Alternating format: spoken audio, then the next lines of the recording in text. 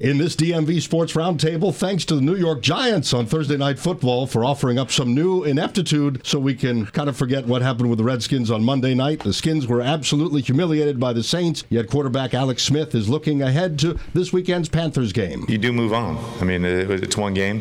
We're 4 games into the season. We got a lot of football left ahead of us. We're playing a really good football team right now. So we got a new opportunity, new challenge, new week. Well, the Wizards season starts in less than a week as well. They'll host the Miami Heat. And then remembering a local college athlete and service member who died serving his country. I'm Dimitri Sotis with our regular cast here. We've got Jamal Bowens, George Wallace, Chris Cheon will be on a little later. You can follow us on Twitter at DMV Sports Round 1, and a couple of special guests with us, Andre Jones and Kevin Looney. And Andre, you must be loving what we Burgundy and Gold fans are going through right now. You're a Dallas fan. Exactly. Yeah, somebody check his ID before he came in the door here. I didn't know that part. Born and raised in the DMV and love the Blue Star. Yeah, man. I hated y'all. I hated y'all. Y'all are the worst kinds. Have you been to Texas? Yes, my father was stationed in Texas. Okay, now see, I'll give a pass. Can I get a check? Can I get a check on that? You can get a pass. It's the dude that's only been you only been to Texas Avenue and he never stepped 10 toes in Dallas. Those are the ones that get me. But that's all right. But I mean, you can't bash too much. Y'all ain't doing too much of nothing. I tell you this: I love the women up here. I love the culture. I love the food. But I love my cowboy. The way you can love them, you can have them. You can take Dak and all that with you. His owner's, starting a little fire this week too, saying he hasn't had number one wide receiver in years. Jerry's losing his mind. Truth is the truth. Truth is the truth. How is truth? And he says Jason Garrett's what do you say? He's the real deal or something? He's the real guy. Jason Garrett is a puppet. Yeah, he is a puppet. He is a puppet. And we miss Jason Witten. That's huge. Yeah. That's huge. A lot of people talk about losing Dez. That's one thing. And this committee of ragtag, whoever that you put together with Hearns and Beasley and Austin, that's a ragtag bunch. But the biggest glaring difference for a quarterback like Dak Prescott, who we got fooled year one. I told people he was going to get exposed because if you watch him in college, he's never been a big accurate passer. But a safety valve, a good tight end, a reliable tight end is always a quarterback's best friend. You take away Witten, who is a Hall of Famer in my mind, and probably many people's mind, and you replace him with another committee, Geathers and Swain and, a bunch of people that nobody's ever heard of. Right. But you can't replace a Hall of Famer with a committee with a quarterback who is struggling. Well, and you know what's so weird about the division this year? I did not think that it was going to be this much parity. I thought the Eagles were going to be out in front of everybody and everybody's going to be chasing the Eagles, even though Wentz was coming back off of an injury. Right. But now you look at it, Alex Smith, the first game looked like a world beater, right? Yeah. And then you lose to the Colts. And then now you come back, you beat Aaron Rodgers, and then you get embarrassed on Monday night. Right. Yep. Drew Brees almost put up 400 yards in the first half. Well, see, this is how I look at this team. That's why I don't get, as Jim Zorn was say, I stay medium. I don't get too high or too low with this team because I say this week in and week out on this show. I don't know who's going to show up on a particular Sunday. This team is Dr. Jekyll and this team is Schizo. I don't know who's going to be there. So to me, I'm looking at I expect Redskins wins like I expect my paycheck every other week. So I'm expecting a win in Carolina this week and then probably a letdown next week. I wish you got paid weekly. So do I. All of us. Kevin, you said you love him and you hate him. I do. I was born in D.C. We've had tickets all my life. My dad I've got 4 older brothers. My dad had like 6 seats. We're down to 2 now. I still got 2, but it's just hard to go to the games. It really is. They're hard. And the fan experience is not for what you're getting. Oh, yeah. The product that you're putting on the field. That's where they bring in Brian Lafemina to come in and try to amp up the fan experience because you can't expect people to come out and shell out that money for $10 beers and parking and this and that and trying to get from Landover Station over to It's hard. It's hard. And this is what you get on the field. Right. Now, I'm pretty sure Dallas, you ain't been doing too much lately. But I'm pretty sure I've never been to Jerry's World, but I know it's probably not cheap to go in there. Well, the incredible thing about that is what you guys are saying about the experience, right? So they have a tour of their practice facility. They have a tour of of the stadium they play in. And they got pretty much a mall in there, don't they? Mall, and then everything. It's just, it's unbelievable. It's like Fantasia. Right. And see, that's what that takes your mind off what's going on the field, because your brand is bigger than what you're putting on the field, and that's what I really wish. I like the Redskins. Don't get me wrong, Charles Mann, Art Monk, those were my guys. I mean, John Riggins. Come on, really? And then Joe Gibbs. 3 Super Bowls with 3 different quarterbacks. Right. So, like Kevin was saying, when we grew up, this was it, and then it's just crumbled. It's hard to watch. It's just, as a native Washingtonian, my wife is a huge Redskins fan. Her family has season tickets. I enjoy watching their pain, but it's hard. It really is hard. But I think, you know what? Like everything, it turns itself around. You just need something to punch it in the arm, and it's coming. I'm not sure. Again, I'm not a big Snyder fan. I don't know if does he own this station? No, fire away. Because I've said many not nice things about Ernie Grunfeld and Bruce. I've said a thing or two about Bruce. So you feel free to vent. Let it go. Oh no, you don't. I can't vent too much. Let it go. But you know what? One thing that we have that I hope that this city can embrace. Watching the Caps make that run was beautiful. Yeah, it brought the city together. It brought the city back. Because like when Kevin and I, in '78, we saw the Bullets win a championship. Then we had the Redskins make their run. We didn't have baseball, right? Right. But the Redskins, you get 1 million people on a parade. We left Howard University to go down and watch the parade. Yeah. That's what the Caps brought that back. It was awesome to see that. It's been a drought, and it just, when you haven't had that in so long. Sure. And growing up, when I grew up, I saw all of those championships from the Redskins. Right. I was around to see most of those, and when they were good and when teams were winning. And so it then you see that drop off. Right. And then you look back and you see my son has no clue that, the Redskins were good at one point in time. Right. You have a generation growing up where they think the Redskins have been perennially terrible for many, many years, this entire time they've been around. And they think the Patriots have been great their entire time, and they have not. Right. Exactly. After the 85 Super Bowl, they were the laughingstock of the league for many, many years until you get to the Belichick-Brady era. And you have a lot of fans of a certain age that can't remember that. Right. So they don't know the prestige of... They don't know that Cleveland was good once. Right. Right. But you know the dynasties, the Patriots. That's what they think are great, and the Redskins have always been bad, and that's not the case. Well, and this brings me to my point. Remember how bad the Packers were, and then Reggie White goes to the Packers. Right. Turns it around. That's what I'm saying. I think something like that will once again happen here. It just needs to be the right piece, and once that happens, I think everybody. I thought RG3 was going to be it. Yeah, I thought that we were going to go. Yeah. And then we didn't. And then now he's gone. Now he's in Baltimore. It's like, what's going on? And then you just start this cycle of quarterbacks and just like. And coaches. And then, you have problems with ownership, and then you have problems with GM. It's never been. Nothing has been sustained. It's been sustained chaos. Let me ask you guys this question. As a non-Redskins fan, if Smith has a bad first half, do you go McCoy? No. Wow. No. McCoy don't play. No. Wow. I agree. McCoy does not play. Now, are we about wins? He's a winner. Against you guys, yeah. No. He beats you guys. No, because think about this. Look what he did in college. You want the whole world to end around here if they go to McCoy? No, Wentz goes down, Foles comes in, they win a Super Bowl.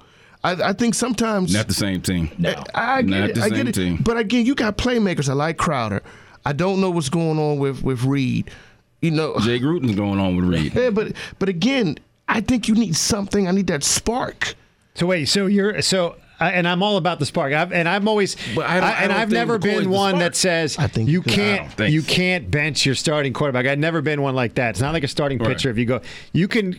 It's like a starting pitcher. I'm saying if you bring in Colt McCoy to maybe come back and finish that game and then go back to Alex, I'm totally. I'm in belief in that. But I think that if you bench Alex now and you get to McCoy and he comes back and wins the game, then what are you doing? Is this a knee-jerk reaction to last game? No. Because if it is, I mean, everybody was terrible. Because they're going to tell you that it's still the work in progress with Alex. It's no 4 question. games. No question about it. The Colts defense, are they really that good? I don't know. No. I don't know. No, they're not. So, and again, that's a home game coming off of a big road win. Right. And you lose it.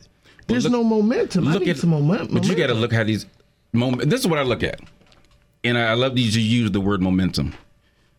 If you look at each game, there's a different approach. Now, week 1 and week 3 gave you that blueprint, if you're Jay Gruden, that you come out and you run the football. Right. And that opens it up. Now, week 2, he got away from that early. And we're running triple option pitches. I thought we were watching Navy for a minute. We get pitches outside. You're running fake end rounds and reverses. He gets away from that. Alex is not calling it. I'm looking past Alex and I'm looking at Jay Gruden. Because if you look at how these games that we've won and lost are schemed, the wins are very similar. The blueprint is the same. Okay. You run Adrian Peterson, you establish Chris Thompson, you establish Reed, and everything else comes. Okay. The deep shots come.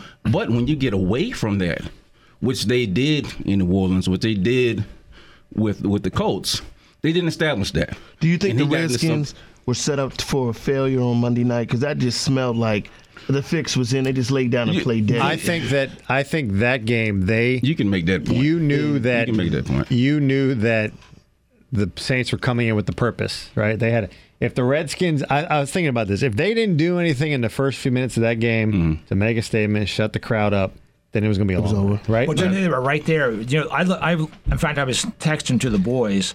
The penalties we had killed us. We stopped them, and then we get called for holding. Extended drives because of penalties. Right, and then we stop them again, and unnecessary roughness or something like that, and then there was a lack of discipline. There was a lack of focus. There was a lack of communication, especially on the defense. Yeah. But my question is, what did you do for 2 weeks?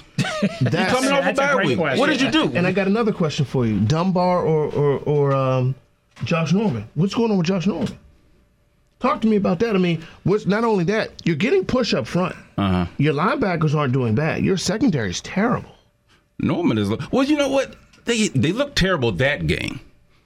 Norman, dare I say, he's probably lost a step. He's going to have a big game on Sunday. It's Carolina. He's got to. His boy. There will be the perfect time for him to get his first interception in quite some time. But it's got to be schemed right. And I'm not doing I usually just go with Jay. Manusky has to be held to task for this also, because your defense was effectively dysfunctional. The Bama boys played. Right. They did. Allen played well. They always do. They came in and Payne played well. They came in and played, and I love the emotion that I saw from Josh Allen. I saw a report he got into it with Dunbar on the plane too. Good. On the way home. You should. And Norman and Swearingen. He should. That's why I like having that many people from a winning program and the pipeline that we have from Alabama to here, from Virginia Tech to here, because they come in with a winning mindset. Right. They don't have that. They don't go with the laughing and the joking and taking it light, because that's not what they come from. That's not what they're used to. So I like him stepping up in that role. But Manusky's got to get the rest of his troops in order. Well, we got to do that. I had heard did Norman's shake off defenses and run his own defense? Yeah, I'd heard like it. Yeah, supposedly that's like he did Ocho Cinco, just freestyle. Yeah. I mean, to me, I don't know. And if that's the case, then fine, bench him. Do what Jay did and bench him. Fine.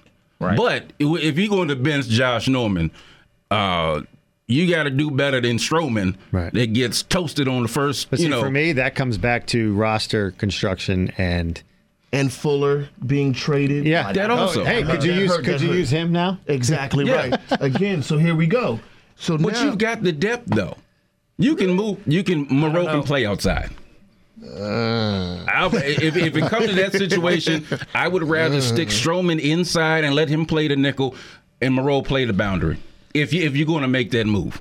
I wouldn't have kept Moreau inside. Moreau can play both. You know what? Drew Brees' arm would have fell off because he would have had 600 yards. He would have killed him.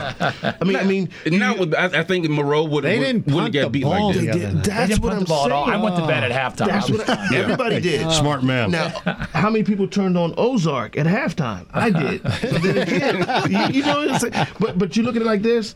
See, this is a great game because Cam Newton is not a world beater. No. So they stole that game last week. Well, and I'm not for the Giants. I don't like anybody else in the NFC. Cam's had his way with this team. That's not my team. He has. But, they stole that game. The refs gave us a questionable calls. The Giants probably should have won that game last week. You come in, okay, they got Greg Olsen back. I don't know how effective he's going to be, or if they use him as a decoy, what they're going to do. The one coming back that bothers me or worries me is Thomas Davis. Yeah. Because now this is the game. You did not target Jordan Reed for an entire half, which boggles my mind to no end. If your team is not doing anything offensively, how he doesn't get targeted once. You're right. And I want to let me before I lose this thought. Speaking of that, and they're talking about, well, you can't.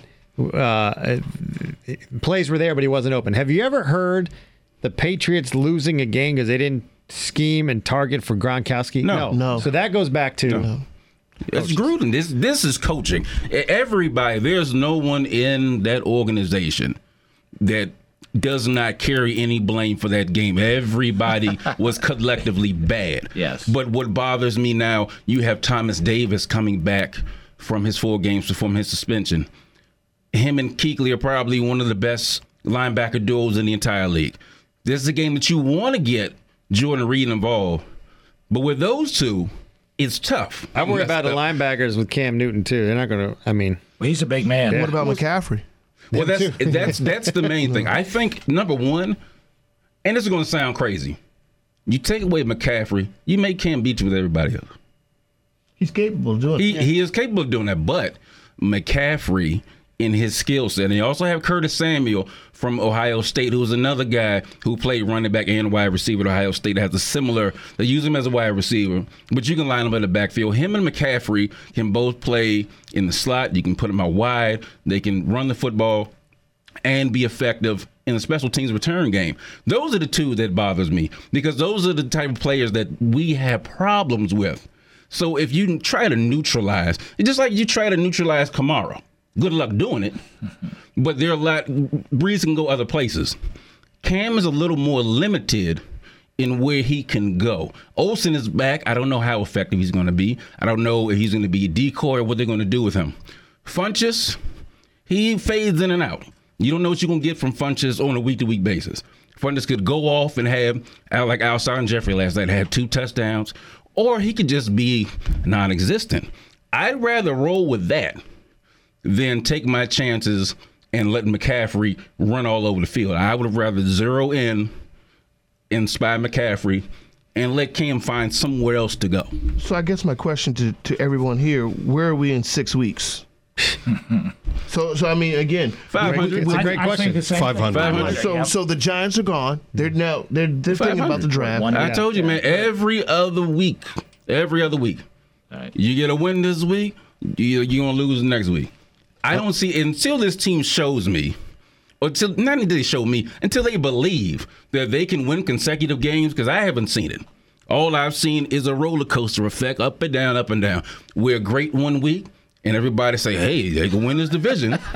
And then the next week, they're like, oh, man, they be picking in the top 5. I think the thing that bothers me is last week had a chance to go 3-1, okay? Mm-hmm. Everybody lost in the East on Sunday. Mm-hmm. That's all you should have been thinking about coming off a bye on Monday night. Right. Mm-hmm. So why, where's the disconnect? And, is it coaching? Is it players? And I asked Clinton Portis, Redskins Showtime, by the way, 11:30 a.m. Sunday, NBC4. Check it out. He's talking about lighting a fire under guys. How much of a factor does a coach have in that? Or you guys are professional athletes. Do you really need a coach to fire you up? He said it made a difference for him. He said Coach Gibbs could have told him and convinced him to jump off the Empire State Building. He'd have done it. His Gibbs. He goes, Jim Zorn couldn't convince me to walk into Redskins Park. No, he said that, but it does have something. So right. I guess the coach has a part in it, but at what point as professionals and you're making all this money, you have a chance. Do you need to be fired up to go into New Orleans on Monday night? Different culture athlete, though. Different that's culture. what he said. Yeah, it is. He said so much has changed. Yeah, exactly. You look in our time period, it was fear of playing time, especially from our DeMatha days. Yeah, sure. Coach Wooden said, I play performance, not potential, right? So you walk through the door, Kevin will tell you, those are the most cerebral practices you ever be in your life. But you knew there's somebody behind you. Yeah. So you better push. Makes sense. There's nothing. These guys will get their money. There's no fear. Yep. Right. Right. Well, be accountable. Be accountable. Right. Yeah. And love your city. You talk about repping your city. That's why I like John Wall. John Wall plays hard every time he's out there. But that's, Every you know what, time. in a free agency era, that's hard to get. Because Not from the Alabama boys. No, not from them. I'm talking about just athletes, period. Because the free agency era, you can say love that city, but you don't know how long you're going to spend your whole career in that city. And it's different from the days where Monk was here and Clark. Those guys knew. Even the Cowboys, they knew this is where I am. This is where I will remain. And they carried that city on their back every time because they're not going anywhere. Certain players, and it's not guys that you got guys that don't necessarily sign long-term contracts, and they're bouncing all over the place. And that bothers me. Yeah. I mean, again, if we're paying all this money to park, eat food, sit there and watch you play, and you give me the worst half I've seen of football in a while, I'm going to stay on my couch. I mean, if you're not going to invest in me, I'm not going to invest in you. I want people to go to the games, but I am hard pressed to try to convince somebody to go. I can't convince myself to go sometimes. Speaking as a fan, I'm going to get up early Sunday morning and get to the stadium because the Giants scored 30 on the Panthers. Yeah. And I'm going to hang my hat on that. And that's another thing. The Panthers are good, but they can be had. And if we show up, if the team that played weeks 1 and 3, we skipped last week, if they show up, which they probably will, they're due to show up. So here's another question. Do you focus on getting back on the winning track and forget the Cowboys are behind them, or do you start saying... You handle your business. Okay. I'm a staunch believer of... just take I ain't worried about what nobody else is doing. I got to handle my business. You mean behind them as in next week or Correct. just... Yeah. Correct. Are they looking ahead, or are they going to... You can't... They better not. Why would you do that? Wait. Well, why does this team do anything? Slow down. And I got another point to make about your coaching thing, but hold up. There's only spoken by a Cowboys fan that would sit here and say, what is your record?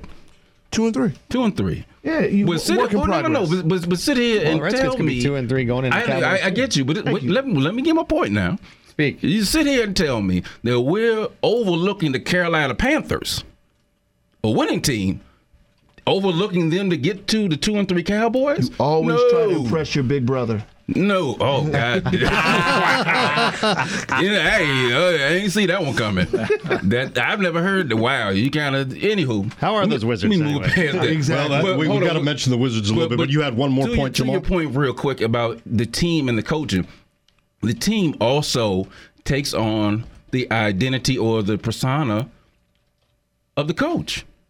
And Jay doesn't seem like a fiery person. No. He seems like he just go along to get along. Right. And that's how sometimes his team plays. And then his brother reflect. is just the opposite, right? He is a fired up guy, John Gruden. Dude, that don't seem to be helping him none. And that was the big the big knock on Norv when he was here Right. Exactly. In fact, I think they're the same guy. Yeah. Good offensive minds. Well, we did some good things, Chucks, Right. They are, and those are the people that are good coordinators, not good head coaches. Mm-hmm. Wade Phillips, hell of a defensive coordinator, not a great head coach. Right.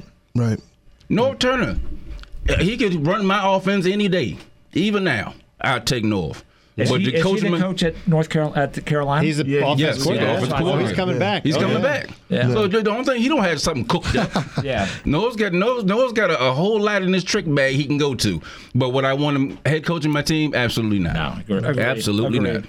I like what you want to transition to the Wizards. I like what Andre was talking about John Wall in his city. Yep. And he's seen basketball a little bit around this area. Are you a Wizards fan? Love the Wizards. Okay, I'm about to say, are we about to battle again? Where we coming from this time? Well, he's been around the Wizards for a while. I mean, for a long time. I love the Wizards. Right? I mean, right, let's get it. Again, you go back to we keep talking about DeMatha, but Bob Ferry sent his two boys to DeMatha, so we were Bullets fans, and then now we're Wizards fans, and I love what John Wall brings. I just wish I don't like Dwight Howard here at all, but I love Bradley Beal.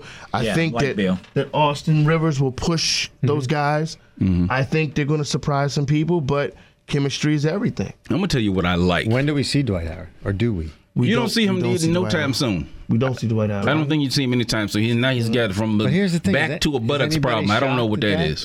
See, and that bothers me too. That's another move that you don't need to make. Right. Does that shock you that Dwight Howard is hurt? He's not going to play? So Noel's was available, right? Yeah. Okay. Well, they snatched them.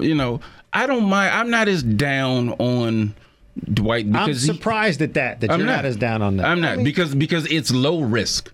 It's 1 year. It's low risk. But he's got to go 82 games. You need I understand that. I understand it. But given what I've been looking at in Mahimi and Gortat, I need somebody that's going to protect the rim, rebound, and give. He averaged 15 and 13 last year, or 17 and 13 last year. He can still play.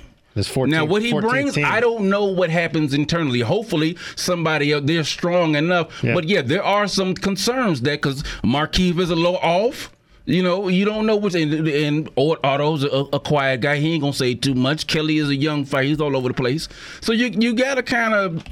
You don't know what you're going to get there. But you got the same thing. LeBron's got to deal with the same thing. You got some young guys, and now you got Rondo and... Different culture. McGee. Different culture. And some old Mike Beasley, some old crazies. Now, again, you're playing with the best basketball player in this time period, so you don't give him your maximum effort, then you won't be around. Right. Yeah. So my problem is this with the Wizards. LeBron is gone. It's wide open, right? You can't bring in a guy who's hurt. You got to come in fully loaded and say, okay, by the halfway point, if he gets hurt, he gave me 41 games. Right. Yeah. But, I mean, good gracious. So now you're looking at the Pacers. You're looking at the Sixers. You're looking at the Celtics. You're looking at the Raptors. Toronto, yep. I mean, you're stuck in fifth place. Again, but Milwaukee could make you sixth place. Yeah, but you also, what I really like about is, now you have a bench. You have versatility. You hope. You have versatility. You have chemistry. What I've seen so far, they look okay to me. Preseason's preseason. Preseason's preseason. I get that. Back-to-backs and but what you can, and that's when you can bring in. That second unit is a far cry from what we've had. Amen. Outside of Jody Meeks, which I don't understand why he's still here, and Mike Scott is not. Is he still suspended? He's still suspended. Don't yell at me. I'm just asking. Why is he here? I get frustrated. I don't understand why the man is here. How many? It was 20-something games. Right, and he was suspended the first round. It carried over from the playoffs. Yeah. Yep. So it's 20-something, coming up. Yeah, because he was but only that's missed. They lost that. But I'm looking at the Jeff Green, which is somebody he should have. I wanted them to bring Jeff Green home 6-8 years ago, but Jeff Green comes in as versatility. He can, if you want to go small, he can play the 4. He can play the 5 in a small lineup. If you want to put Markieff, depends on the floor. Depends on what you're going for. But Brooks, and he likes to tinker a little bit. Sure. But you've got Brown. He is a rookie. Yes. I love the way he passes the ball. Now his shot will come along, and he'll get more comfortable. Satoransky and Oubre. Sato's got to get that. I want to see that Sato from when Wall was out. Yes. Last season, a light bulb went off in his head. Like, okay, you know what? I can play here. Yep. He has got 6'7", got bounce, can pass the ball, and can score the ball. He can do anything he wants to do. He's got to be more aggressive. Kelly's got to find a way to be controlled. Well, I'll tell you this. The best thing that I think has happened to the Wizards is the Caps. Yeah. Once you get a world champion in your building, then you have to upgrade. You have to match that. right? Same owner. Good point. Same owner. So now the culture in the building will change, right? Right. So now, if you're John Wall or you're Oubre or you're Otto Porter or you're Bradley Beal, you say to these guys, man, you see that parade? I want that parade. Exactly. So, but now let's see what we're going to get. Right. Chemistry again. I go back to chemistry. The kid from DeMatha, I love DeMatha, by the way. Oladipo is a dog. Right. Look what he's doing. He goes hard all the time. And Markelle Fultz, keep your eye on him this year. Most improved player in the NBA. Exactly. So now he's going to get his game. Right. That's what I'm talking about. You got a lot of teams that you have to really show me. And Scott Brooks, he's the guy, right? Yeah. I don't have a problem with Scott Brooks. Right. Scott Brooks, if this team is going to take the next step, they have to do it themselves, I think. At what point are you going to stop bringing in coaches? That's all. No, you stop right now. You don't, and you don't do like the Nets and you bring somebody in every 2 years. No, it should stop here. And you look at your all-stars first in Beal and Wall, of course. But now I have to look at the third guy that I'm paying max money to in Otto Porter. Right. I need you. You are it's very easy for Otto to kind of slide into the shadows and play the background. If I'm paying you $100 million, brother, you got to step on. No, you got to be Michael. You can't be Tito right now. You got to step on up in the front line. But because I'm paying you, you are part of that big three. He has to understand that I am up there with those guys. Let me ask you a question. When you look at the great teams, Magic with the Lakers or Michael with the Bulls or LeBron when they're doing their thing, he'll go to somebody and say, Kevin, you got to be on your game tonight. I need you tonight. Yeah. Is John doing that? Is Bradley doing that? That's the problem. They got to do that. And then now, so you look at your scouting report and you say, Oubre, Otto, this is your game. I'm coming at you. You got to. You know what I mean? And I don't know if John is doing that. They can tell us. I think John is. I think John's a winner. He has to be. And you know what I really wanted for both of them is for at least just one more season with Paul Pierce, because I think that had made an impact on them. Leadership-wise, you could tell that they were kind of turning a bit of a corner and maturing. And they'll tell you that. They'll tell you that today, right? Sure. But then when he leaves, then it's kind of gone again, and you got to try to get it back. I thought one more season might have solidified exactly what he was trying to instill in them. I know they know what they need to do. I know for Brad, and he's not a loud braggadocious. He doesn't have that sort of brash bravado now that it's Otto, but you got to be that. Sometimes you got to be John take the next step? Sometimes you got to be that. Lower the points, up the assist, and run the floor. Full set. Just that's your whole thing. Your whole thing is the Magic Johnson, Jason Kidd era. Get everybody involved. Get everybody involved. Everybody touches it. It's more than just you scoring and getting the crowd involved. Right. You get the young guys up. You teach them, let's be here early, let's stay late, let's do the little intangibles. I think he can do that. And I think he will do that, but everybody's got to buy in too. And and this is the roster to do it. Because if he gets everybody involved, when Markieff is engaged, because Markieff is not engaged every night, when he is engaged, Markieff is a dog. Right. Rivers can get you 25, 30 off the bench. You're interchangeable with him. You got such versatility because both him and Satoransky play either guard spots. You can have Brown. He's a rookie, yes. But the way he handles and passes the ball can play a bit of point forward. Jeff Green gives you versatility. You have Oubre. So, and whatever you get from Mahimi is just icing on the cake, I suppose, a cherry on top. But you have all these guys, plus your big three, Markieff, and then whatever you're going to, whenever Dwight gets around to rehabbing his buttocks or whatever's hurt.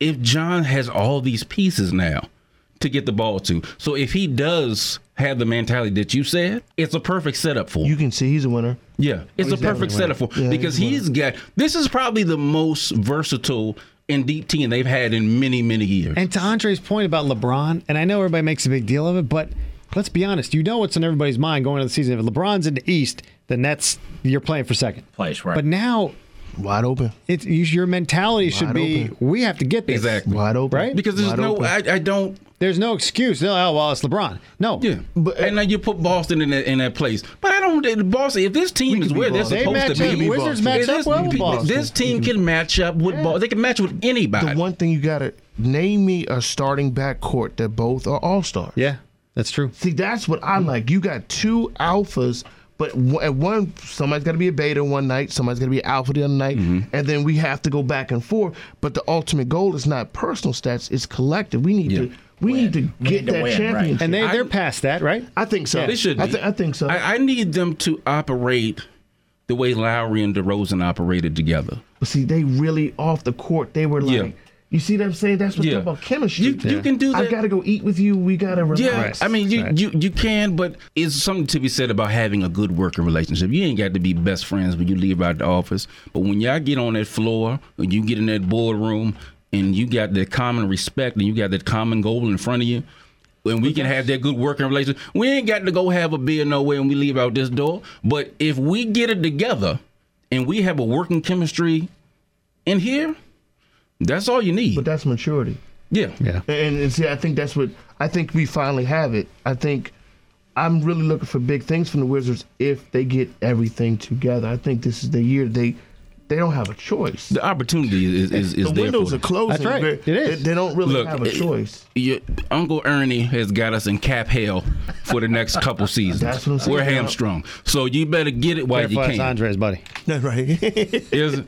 Well, you might not want to listen to this. I'm just making. I really like. I'm about to say, you might not want to listen to this show very often. I got a whole lot of good things to say about Ernie. Adrian Branch is going into the Maryland Hall of Fame, so let's don't forget that. Another DeMatha guy. Just senseless plug, but let's stay with it. I mean, I want a word count on DeMatha in this podcast. You know what? At least you never say it too much. Is that going to be? That's the drinking game for this episode, folks. If you out there listening, listen to your podcast. Get your friends around. Turn on the DMV Sports Roundtable podcast. Get your favorite drink and take a drink every time you hear DeMatha. Go and good luck to you after that. Somebody's gonna be toe up and they follow that direction. Next, we focus on the life portrayed in a new documentary film called Brendan, about Brendan Looney, a Navy SEAL who died in a helicopter crash in Afghanistan a little more than 8 years ago. It was September 2010. Brendan played lacrosse at the Naval Academy. He graduated from DeMatha High School, so a local guy through and through. Brendan's father, Kevin Looney, is with us, along with the two men behind the film, Andre Jones, and on the phone, Maurice Taylor. Everybody here. Brendan had a slogan or code that he lived by: be strong, be accountable, never complain. That at least gets us started in knowing what kind of man, son, husband he was. Kevin, did he get that from you, that mantra?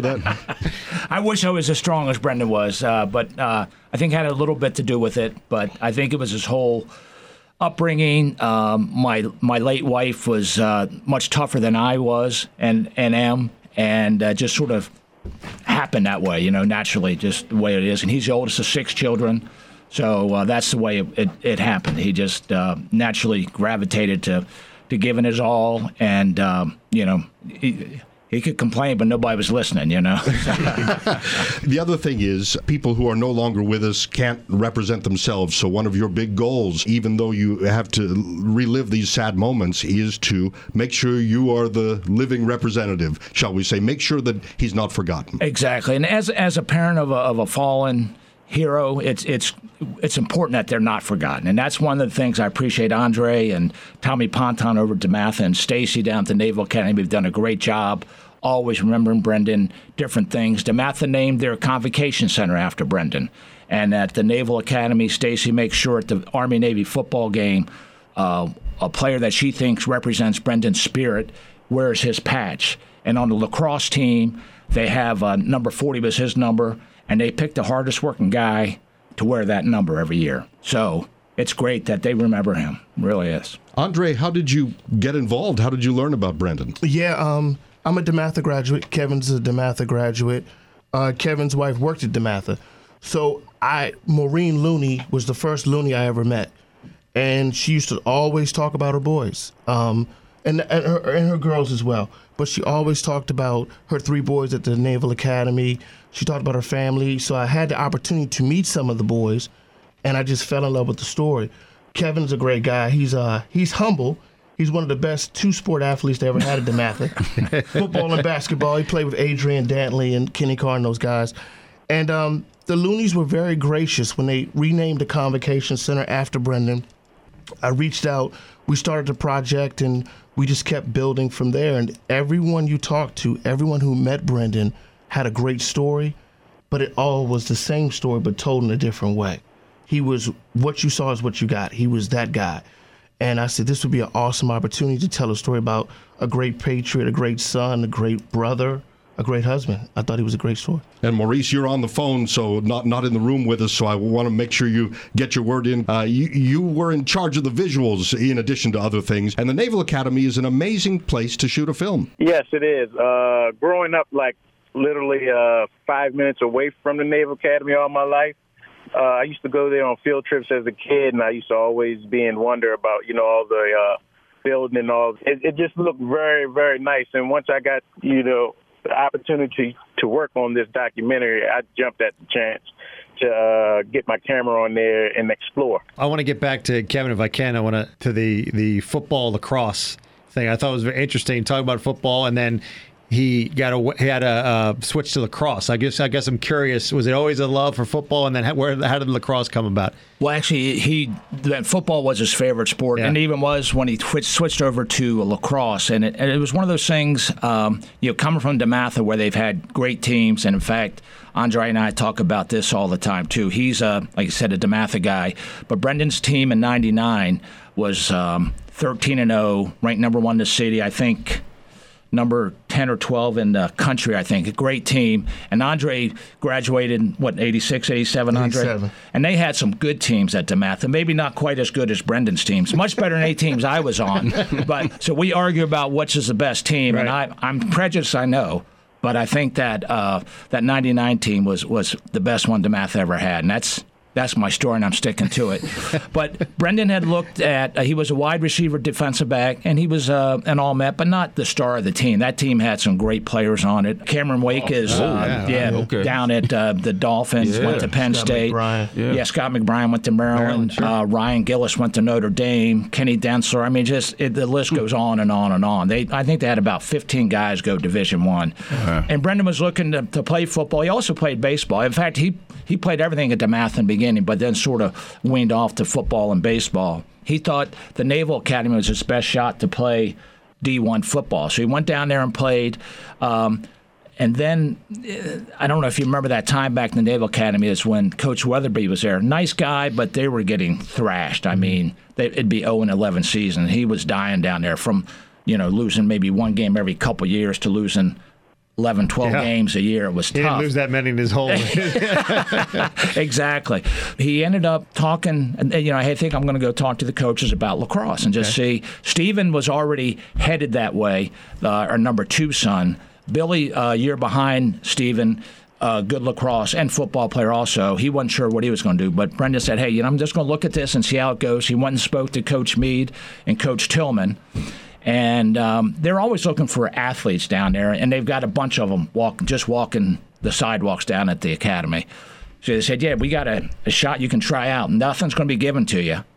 But, if you want to give it a go, we got you. We'll give you a shot at it. And so he went his sophomore year, he played football in the fall and lacrosse in the spring, made the team, and played a little bit, not a lot, but got on the field every game, lettered.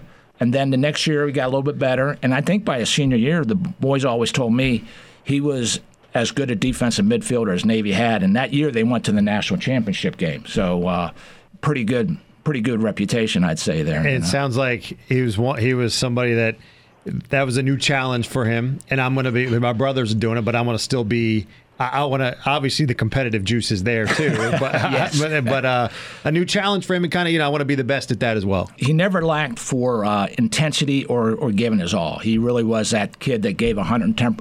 I coached him in football, basketball, and baseball growing up to like 7th or 8th grade, and very coachable, always listened, always tried what we would tell him to do, and just really gave it all. In fact, all my kids are like that way. They just very coachable. With the addition, I'm glad George mentioned the word challenge. In addition to being a well-accomplished athlete, he also took on the challenge of becoming a Navy SEAL. That's not anything for the faint of heart. You have to have a serious, mindset to. You're not going to decide that one day. No, you don't just flip a coin and you decide you want to be a Navy SEAL. Right. You have to have a certain sort of mindset. What was his thinking in making that decision to be a Navy SEAL? Well, it's funny you say that. Because when he's colorblind, Brendan had to get a waiver to get into the Naval Academy, And when he graduated, he could only be what they call a restricted line officer. He couldn't be a frontline officer, couldn't be a pilot, couldn't be on a ship as the captain or driving the ship and all that.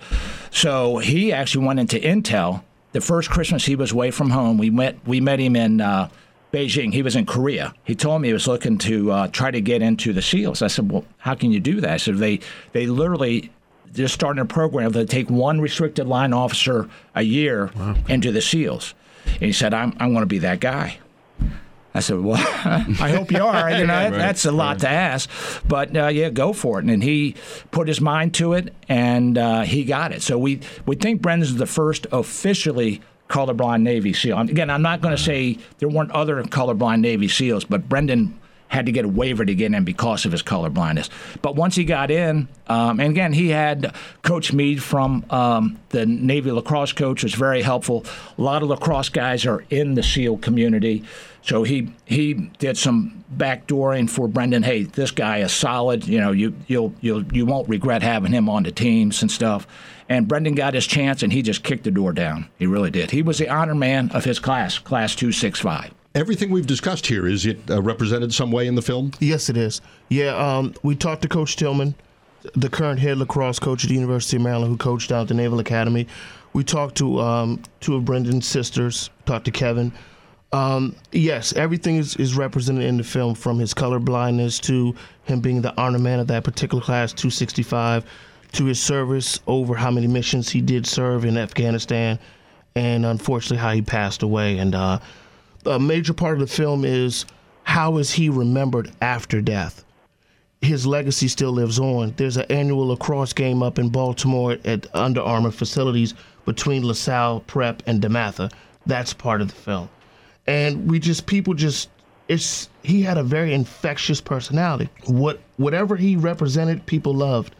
And they just want to keep that thought of him going on every day. And we try to represent that very well in the film. And again, when we took this project on, I got in touch with Maurice, and we sat down and we talked about how we were going to do it.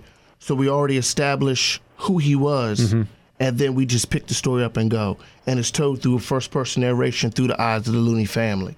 So there's no narrator. It's the Looney family talking about their son and their brother. I feel very honored to work on a piece such as this. It just felt like when I was putting together and capturing all the images, it felt like I already knew him, like I knew him for some time. And it was a beautiful experience. What I always admired was Naval Academy athletes being able to keep up with their studies. I mean, I don't know that there's an 18 to 22-year-old kid who's busier than a Navy Academy athlete who has to keep up with studies again and play a sport. What kind of challenges did he have with that, or was he able to manage all of that? Brendan was a smart kid, not the smartest guy in the room, but he was a solid student. He graduated like a 2.8 at the academy. He was like a 3.2, 3.3 at DeMatha. Good student, and I think the one thing that of the athletics, they always look forward to practice. Where a lot of guys maybe at Maryland or other places, I got to go to practice. Yeah, I remember. No, at Navy, no, this is a chance to get out, run, maybe hit some guys, do some things, and just have a good time. So they all enjoyed it. And again, what did impress me, though, as I said earlier, his sophomore year, he played football in the fall and lacrosse in the spring. So that whole year he was doing some extracurricular stuff and he kept his grades up. He wasn't on the dean's list, but he graduated and did a good job there. He was a history major. He was thinking about maybe becoming a lawyer down the road. I don't know if that really was stuck with him after he got into SEALs, but that was something he was thinking about. Religion and family are also mentioned as two pillars here. What would you tell us about that, how you chose to raise your children in that regard? Well, Maureen, my late wife, we're both Roman Catholics. We met. She went to DeMatha Sister School, Regina, and I'm a DeMatha guy. We met in high school and just loved each other and went forward. She comes from a big family. She's got 6 brothers and a sister. I have 4 older brothers. So just there's always people around, So that was what drove us, and luckily she was smarter than I. I had wanted 12 kids. She negotiated me down to 6, so she's a better negotiator than I, but and a lot smarter. But it was just a lot of fun. A lot of chaos, but fun. Sure. Mm-hmm. Yeah. Kevin, I'm curious, when you hear all these things that are being said in the documentary and things like that, was there something that you heard that Andre and Maurice put together that maybe you didn't know? Actually, there were some things I found out, and I'm glad I didn't know till later. I was going to say. Well, and again, I think we can tell a story now, so I think statute of limitations are done. But so Brendan drove the carpool into DeMatha, and so it was Brendan as a senior, Steven's a sophomore, Billy's a freshman. So they're driving in. There's a couple other boys riding in with them we lived out in Calvert County, so it was probably a 45-minute to an hour ride, and up Route 4, Pennsylvania Avenue is it's a tough road, especially for a high school kid. So I always knew that whenever I saw Brendan leave in the morning, he was driving. But then I found out afterwards he didn't always drive home. It was one of the other boys were driving home that didn't have their licenses, but they weren't as tired as he was. So I said, thank God I didn't know that. Where can we see the movie? Well, we're coming out on Veterans Day. Right now, we're trying to negotiate to put it into the Regal Film movie house up in Laurel on a limited experience, probably about 2 or 3 days. But people can definitely go to our website. We're going to have them view it on the 11th and the 12th on the site. We did not mention this. So part of the proceeds from the film will go to the Brendan Looney Foundation, the DeMatha Scholarship Fund for Brendan Looney, and the Navy SEAL Foundation. So we're going to honor those 3 foundations with the film. And that's BrendanTheMovie.com? Correct, BrendanTheMovie.com. Yes, sir. The foundation was started by my wife. It's all volunteer-led. Nobody takes any salaries. Everything we get, we put right back. And again, we're not trying to solve everybody's problem, but we're trying to help out where we can and what we can do. And it sort of evolved where we've helped out some children of the fall and maybe give them a $5,000 scholarship to college just to help take some of the edge off. Maybe help some. Maybe a SEAL is deployed and his kids, they want to go to a camp or something. We'll help pay for the camp and just little stuff to help along. There's a boy we actually did a $5,000 grant over at DeMatha this year to help him along and stuff like that, a sophomore. So just help him where we can, Kevin, how are you doing? A couple of times here in our interview, you've gotten emotional, understandably so. On one hand, speaking for myself, if I experience the same thing, I maybe would want to withdraw rather than come out and tell the story over and over again. You've chosen this path, and we certainly appreciate that. Well, it is one of the things I still think about Brendan and my wife every day. And I do get emotional, but excuse me, the main thing is I don't want them to be forgotten.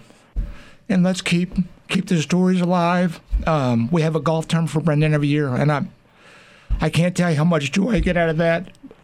And it's under about 400 or 500 guys are out there golfing out at Queenstown, and we have a great time. And just again telling the stories, and it's great. Well, you're to be admired for your bravery as well. I think we need to say that. Yes. And I just want to leave this project to me is a blessing because Mr. Looney, Mrs. Looney have been awesome to me. They're good people, but my cousin Maurice, him bringing his talents to this has been awesome as well. And I mean, I just want people to understand a great story told by good people with a good cause.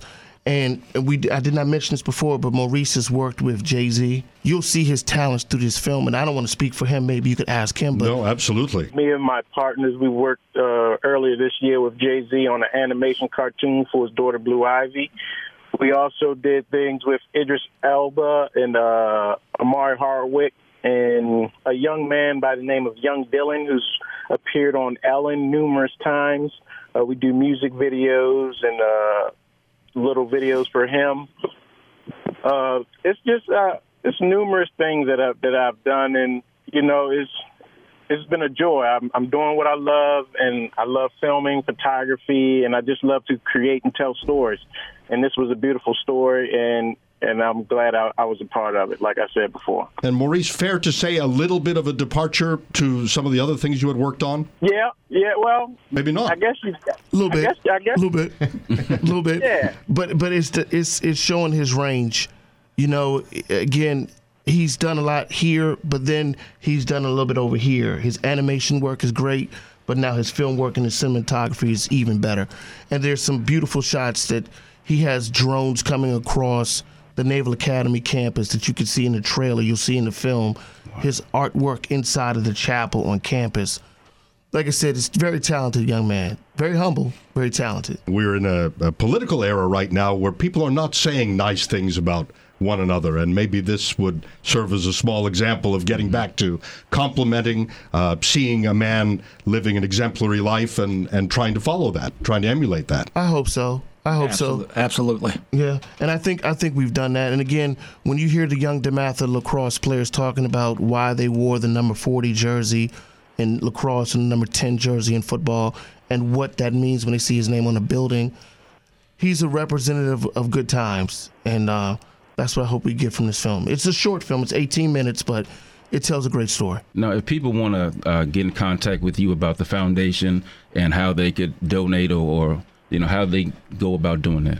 We have a website out there. It's BrendanLooneyFoundation.org, and it's the stories there and just how to donate and stuff like that. Again, and if they need help, we're not looking for just donations. We're here to help people. That's what we're trying to do. Just take a little bit of the edge off if we can. Good. So I just want to thank the guys for coming in. Thank you. I think this is a story that thank you guys for the time. When I read the background, it's something that it really touched me, and I appreciate just hearing you share your story and your son's story. It's remarkable. Thank you. I just want to thank you guys. And thank you guys for the time. We hope that everybody can come out on Veterans Day, which is the Sunday, and then the Monday, and then we'll make sure everybody knows how to get an opportunity to see the film. But thank you. Thanks for listening right through the end of the DMV Sports Roundtable, available on Apple Podcasts, Podcast One, and the WTOP mobile app. Just tap listen. For Jamal and George and Chris, I'm Dimitri. And for Redskins fans all around the world, God help us.